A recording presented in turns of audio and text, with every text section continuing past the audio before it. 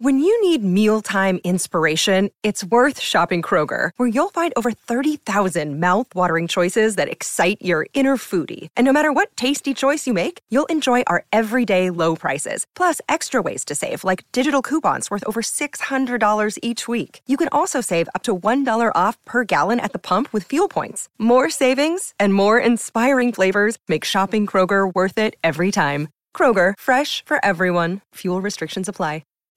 Riley, there was a big story on your platform, the AFL website, during the week. Alistair Clarkson's looming return to life at North Melbourne at Arden Street. Now, that was confirmed by the club yesterday when the Kangaroos said that Clarko would begin his, what they're calling a transition back into the role of senior coach.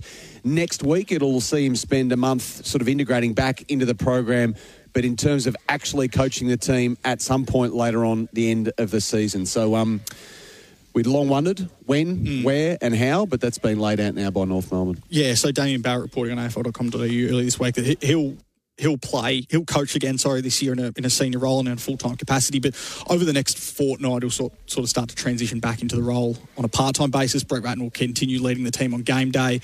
You've said during the week that he'll take a couple of days from home and work from home for a couple of days, Clarko, throughout the week. So, he'll be back in the box, and I think we've expected it. There was probably times over the last month where we did wonder whether or not he would come back this year, if at all, but now we know he'll be back in. It's probably good for the playing group as well. I interviewed Cam Zerha and Griffin Logue earlier this week who talked about the continuity and the clarity and not knowing and the confusion around that. So now it's good for the playing group, the young players coming back into the team, that they've got that clarity now. They've got that confirmation that he will come back in at some basis this year. I think it's a great sign, the fact that he feels good enough to go back into the North Melbourne Football Club. I think the stuff that I don't think he'll rush into is going back into the main coach's seat because of the stress that he was in last time, and you could tell that how much he mentioned it once he stepped away, that he was putting on almost like a fake face, trying to show that everything was okay while he still had the stress of coaching an AFL team while he had so much going on behind the scenes. So it's great to see that he's in the mindset to step back into the club, but before he actually sits in that main seat, I think that will still be a little while away. What was your read of it, Kingy? Well, I think you had to get an answer if you're North Melbourne. At some point, you need to know, what are we doing? When are you coming back? Are you coming back this year? Are you going to be right to go in 2024? You need to get a guide from Alistair as to where it all sits. And it wouldn't have shocked me either way. If he said, look, I'm not sure if I'm ready to come back. I'm not sure if this is what I want to do. That wouldn't have surprised me, given the pressure of the situation and what this guy's done for 30 years. So decision's all his, obviously, but the North Melbourne Footy Club has to get on with business at some point. So contingency planning, if it had dragged on too much longer? Well, I think so. I mean, logic says, if Clarko said, look, I'm not sure about next year, right? Let's just say that he said that. Then you've got to start to look at what the club looks like in 24, if that's the case. And, Damien Hardwick sitting on the sidelines, do you need to have a conversation with him before other clubs get busy and get active? Do you need to know there is a plan? There is a map if Alistair isn't coming back. I'm thrilled that he is. I think they're doing it really well in terms of transitioning him back in. It's not 100%, from 0 to 100 in 2 seconds. There's a gradual build. But let's be honest, the club's lost 10 in a row. So it's time to start stepping forward and getting rolling and getting back on board, because it's been a long time since they've sung the song. And the players as well. I mean, there are players there that have had 6 senior coaches in 5 years on the list. Well, as you mentioned, needing to know in 2024 who's going to be the coach, because you sort of owe it to the players a little bit in that sense as well. So the realities of the situation, though, while we all wish Alistair Clarkson well, and it's great what they're doing, actually really good that he eases his way back into it. The realities of a professional organisation, a professional sport are that, in the end you have to contingency plan, don't you, Key? You have to know. To protect yourself as much as anything. Yeah, so it's been handled really well. From a really sticky situation that's come from none of the Kangaroos Footy Club's doing, really. So they've just got to know where they're going, what they're doing. And I understand the conversation around the 6 coach and all that sort of stuff. It's been a terrible 5-6 years. But you just need to know, is Alistair part of the process forward? Thrilled that he is. And let's hope we get him back to his absolute peak health and the best version of Alistair that you can get in 2023. President Sonia Hood, we are pleased that Alistair's been able to get the support he needs. We've had some really good dialogue with Alistair, and we are all comfortable he's ready to make a return into the football department ahead of getting back in the senior coach's chair later this season. In the meantime, Brett Ratton and the rest of the coaching group will continue to lead and develop the playing group. That was a confirmation from North Melbourne yesterday. Hey, I wanted to talk to you guys about something that we've debated a little bit that happens on field, and it's certainly very much accepted and adopted by a lot of players out on the field at the moment. But Jason Dunstall said this on Fox Footy on Thursday night. There's something that's become very prevalent in our game now that I genuinely don't like. Now, the NFL, and we're all NFL fans, they have a taunting rule. So if you stand over a player after a play, or if you get in their face and you carry on like a tool, you cop a penalty straight away and you can get ejected from the game. We need to stop taunting in the AFL. I'm going to show you an example of Eric Hipwood. And this isn't a go at Eric, because every player's doing this. Instead of celebrating a teammate taking a good mark, keep your eye on Eric Hipwood. So he's going to go to Noah Bolter, the opponent. I mean, look at that. Is that getting in your private space? Why on earth do we have to put up with crap like that? Seriously. And I just want the players to be better. Go and celebrate the positive. Pat your mate Joe Danaher on the back for taking a great mark. Don't get in the face of his opponent. You deserve to get chinned for that. And we don't want to see that coming into the game. But you're invading another person's personal space. We've got to get on top of this, and the rule makers need to intervene. Passionate Jason Tunstall there back on Thursday night. Hodgie, I tell you what, we might have more rules in our game than any other out there, but should we introduce another one? Did he forget that his teammate ran through the huddle of the Essendon Football Club? He doesn't reckon that was taunting back then. Hey, Hodgie, I think he would have been happy for him to get life for doing that. But I agree. You sit back and you watch stuff like that, and look, I can understand why players do it. If they're trying to get under the skin to try and get their focus off their role they're trying to do, whether it's a tag or whether it's a key defender. The taunting part that I hate the most, which I see that comes into kids' football these days, is when someone tackles, gets done holding the ball, and they stand up and have to shove the bloke into the ground. I sit back and go, what benefit do you get out of that? And it does. It creeps in whatever the kids see the senior players do on a weekend. It creeps into the kids' sport. So if they did a taunting thing like that, I don't mind it. It has worked in other sports. Sometimes they go a little bit over the top with the punishment for it, but I don't mind the idea of it. It's funny, Tom Stewart gave the Lizard, Nick Blakey, a bit of a shove last night after he crunched him in that tackle, and I thought he realised, I pushed another injured player. He covered his backside and just wanted to show the umpire he's a little bit hurt. So I thought he covered himself pretty well there. This taunting rule's a ripper. I think Jason, when he actually is onto something and is invested. Oh, he beelined it. Yeah, he did. And when he's like in that mood, he's always correct. Always 100% spot on. He is. When he's passionate about something, more often than not he wants to muck around and sort of have a bit of fun, and which we love. But when he's on, I think this taunting rule is something the AFL should look at. And I actually even think I'd nearly mount a case for the chief to take up the vacancy of the AFL. Get the chief on board. If you can get him out of bed before 11 a.m, there'll be no decisions made before lunch. But if you can get him out of bed early and rolling, he'd be a ripper. That does sound funny, but he was interim CEO of the Hawthorn Football Club back in 2004. He is a highly, I know he doesn't seem like it, he's a highly educated man. He's a star. And he was studying to be a lawyer.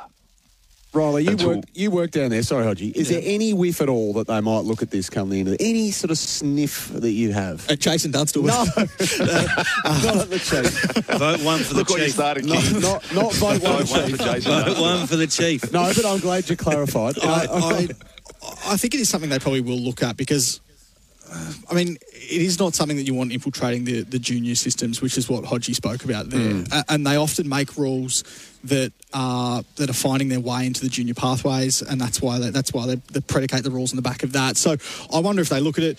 What's the punishment though, Kingy?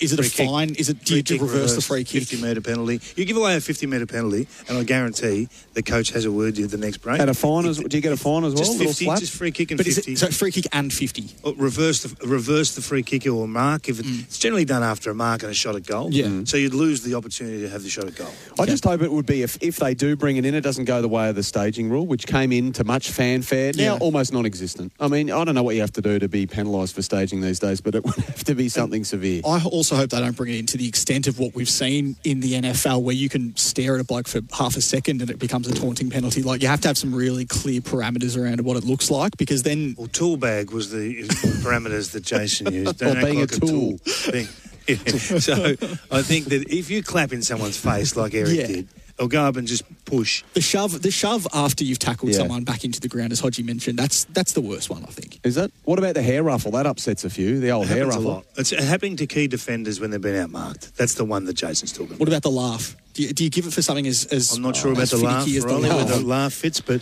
I'm just thinking that in the face. We're easily clapping, offended, aren't we? Yeah, I'm not worried about the laugh. Well, that's what they've given it for in the NFL. They give flags for that now. I think that's the thing. That's where we don't want it to go too far. It's the stuff where it's been a smart aleck, it's clapping in their face, it's pushing them into the ground, it's ruffling their hair, it's giving them a pat on the back. Anything there that's unnecessary is where you sit back and go, does it look good for the game? If someone's sitting there laughing or just smirking on the face, it might be because they're two mates and one of them outmarked the other. It's when it pushes that extra part, as Jay says, it sort of takes it away from. So the Joey Danaher great mark, great goal is now being spoken about because Hipwood's clapping in the opponent's face. So bottom line is, Hodgie, chief for chief. I can see it on bumper stickers as the weeks unfold. No doubt about that. And I'm glad Riley asked if you'd heard that, Rolls. You're all over it. Hey, West Coast, I'm not sure what more can be said other than the fact that their season lurches from bad to worse on a weekly basis now, Hodgie. Just a disaster, an absolute horror show against the Sydney Swans last week. More injuries to add to the never-ending injury list as well. More conversations to be had around the future of the coach, Adam Simpson, and those around him. We've seen the change already made in the strength and conditioning department. I mean, how are we to read the remainder of this season from a West Coast perspective? This is where players need to start to stand up. The leadership group need to start to stand up and start from the foundations and build it back up. What do you stand for as players? Go back to the basics. All those little things that when a new coach comes in, you start from the bottom and build itself back up, because effectively that's where they're at. They're going to get... Well, it's either they're going to be number 1 or number 2 pick, depending on what North and them do towards the end of the season. Yes, they will get a lot of senior players back, but everyone's sort of thrown it at Simo. I'm a little bit easier on Simo because of the injury list that they've had this year. Yes, they've made some changes with the strength and conditioning coach. Clearly, because of his contract, because of the soft cap, that's not going to happen unless they make a few big changes. But I feel if he's going to stay there, throw support behind him, it's got to start from the nitty-gritty stuff that they're clearly let go. Some of the off-ball stuff that the senior players are doing is just not up to scratch. And you wouldn't allow a top 4, top 8 team would not allow players, especially senior players, to do that. So that's what they need to hone in on. Yep. This new draftee coming in, whether they get Reid or whether they get someone else, they need to start with high expectations of one another and high standards. Yeah, there's no consequence at the moment, though, for poor performance. There's just no one to bring in. So Elliot Yeo, the latest big name to be injured, and there'll be a watch as well on potentially some late outs ahead of Sunday as well. Kingy, what do you see them doing from here on out in terms of Adam Simpson, who is in for the long haul contractually? Do you anticipate there to be more changes around the coach, though, at a minimum? Yeah, there'll be change. There's always change. When your club's going like this, there'll be change and drastic change. I personally don't think it involves the coach. I think that they've been on the same page in terms of what is likely to happen now. It gets to a point where you can't wear 100-plus point losses and you can't stack them together in a short space of time. 171 is a number you can't accept as a footy club. So in the end, if they perform so poorly, he will pay a price.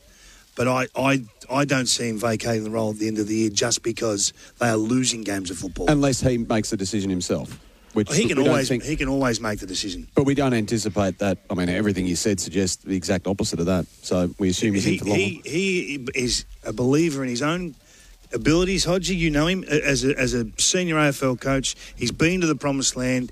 He's shown the path to a premiership. He believes he can rebuild this club and take them back there. Now, these people think differently to us. And they're in the cauldron of clubland. It's a different environment in there. And sometimes you can't see the forest for the trees. So I just think he has a 100% belief in his own capabilities. And until he's told otherwise, he'll just roll on. And this is where when Coach coaches have success with senior players, sometimes they sort of give them a little bit of leeway, give them a little bit of trust to sort of go about things how they want. This is a time where he can rein in. And we'll talk about the senior players reining in. This is where, as a coach, you can rein in. Because of the performance over the last 2 or 3 years, he can get a little bit more firmer. He can start questioning a little bit of the tactics or the structures that some of the players are doing, because clearly what they're doing at the moment isn't working. And yes, you can look at different things of injuries and whatnot, but this is where they can be a little bit more firm and start to build for the future. Riley, with their draft this year, which is going to be such a fascinating watch, I mean, does their position make it just unfathomable that they're going to hold one? I mean, if they do get one, surely they're going to trade it out for multiple picks. And I say that because of the lack of young talent, the decorated but the badly injury-prone veterans who are contracted and clogging the list. We know the state of the list over there.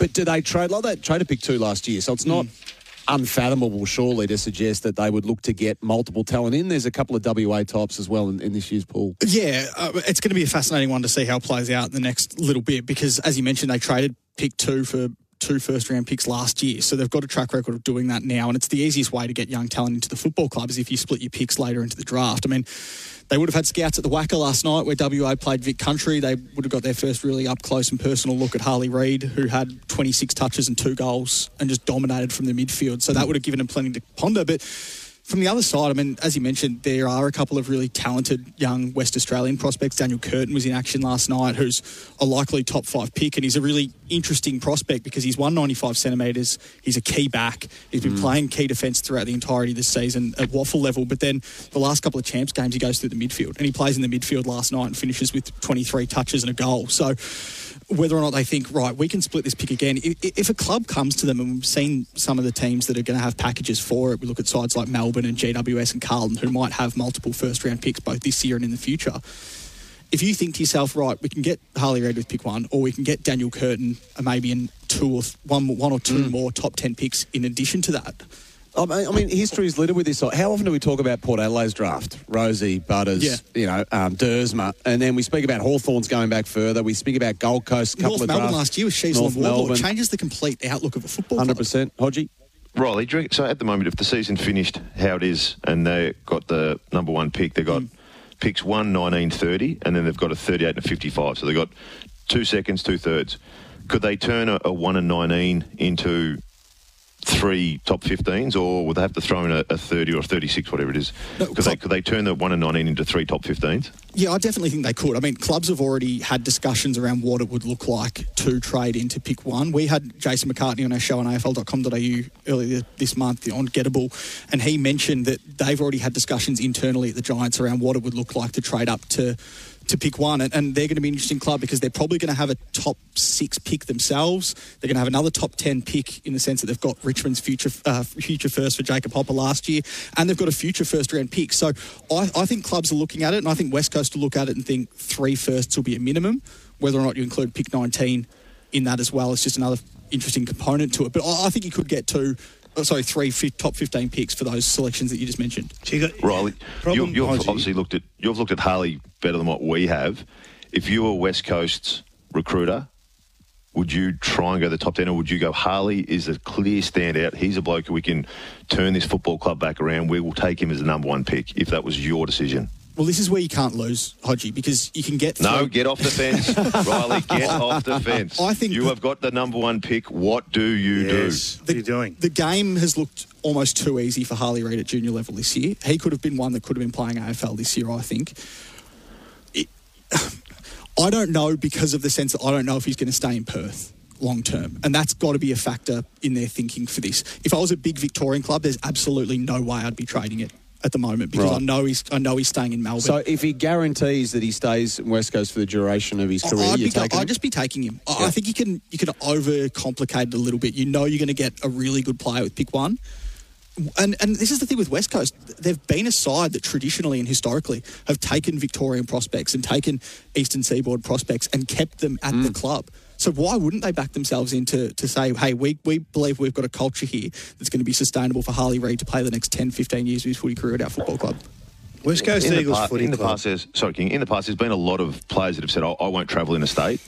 has Harley given any indication that he's not a fan of moving to WA or he wants to stay in Victoria? No. I think he's open-minded. Looked pretty happy the other night on his Insta. We'll continue this conversation. But up next, though, we're going to talk the Western Bulldogs. They get us started shortly for round 16 on a Saturday. And meet Baines to join us.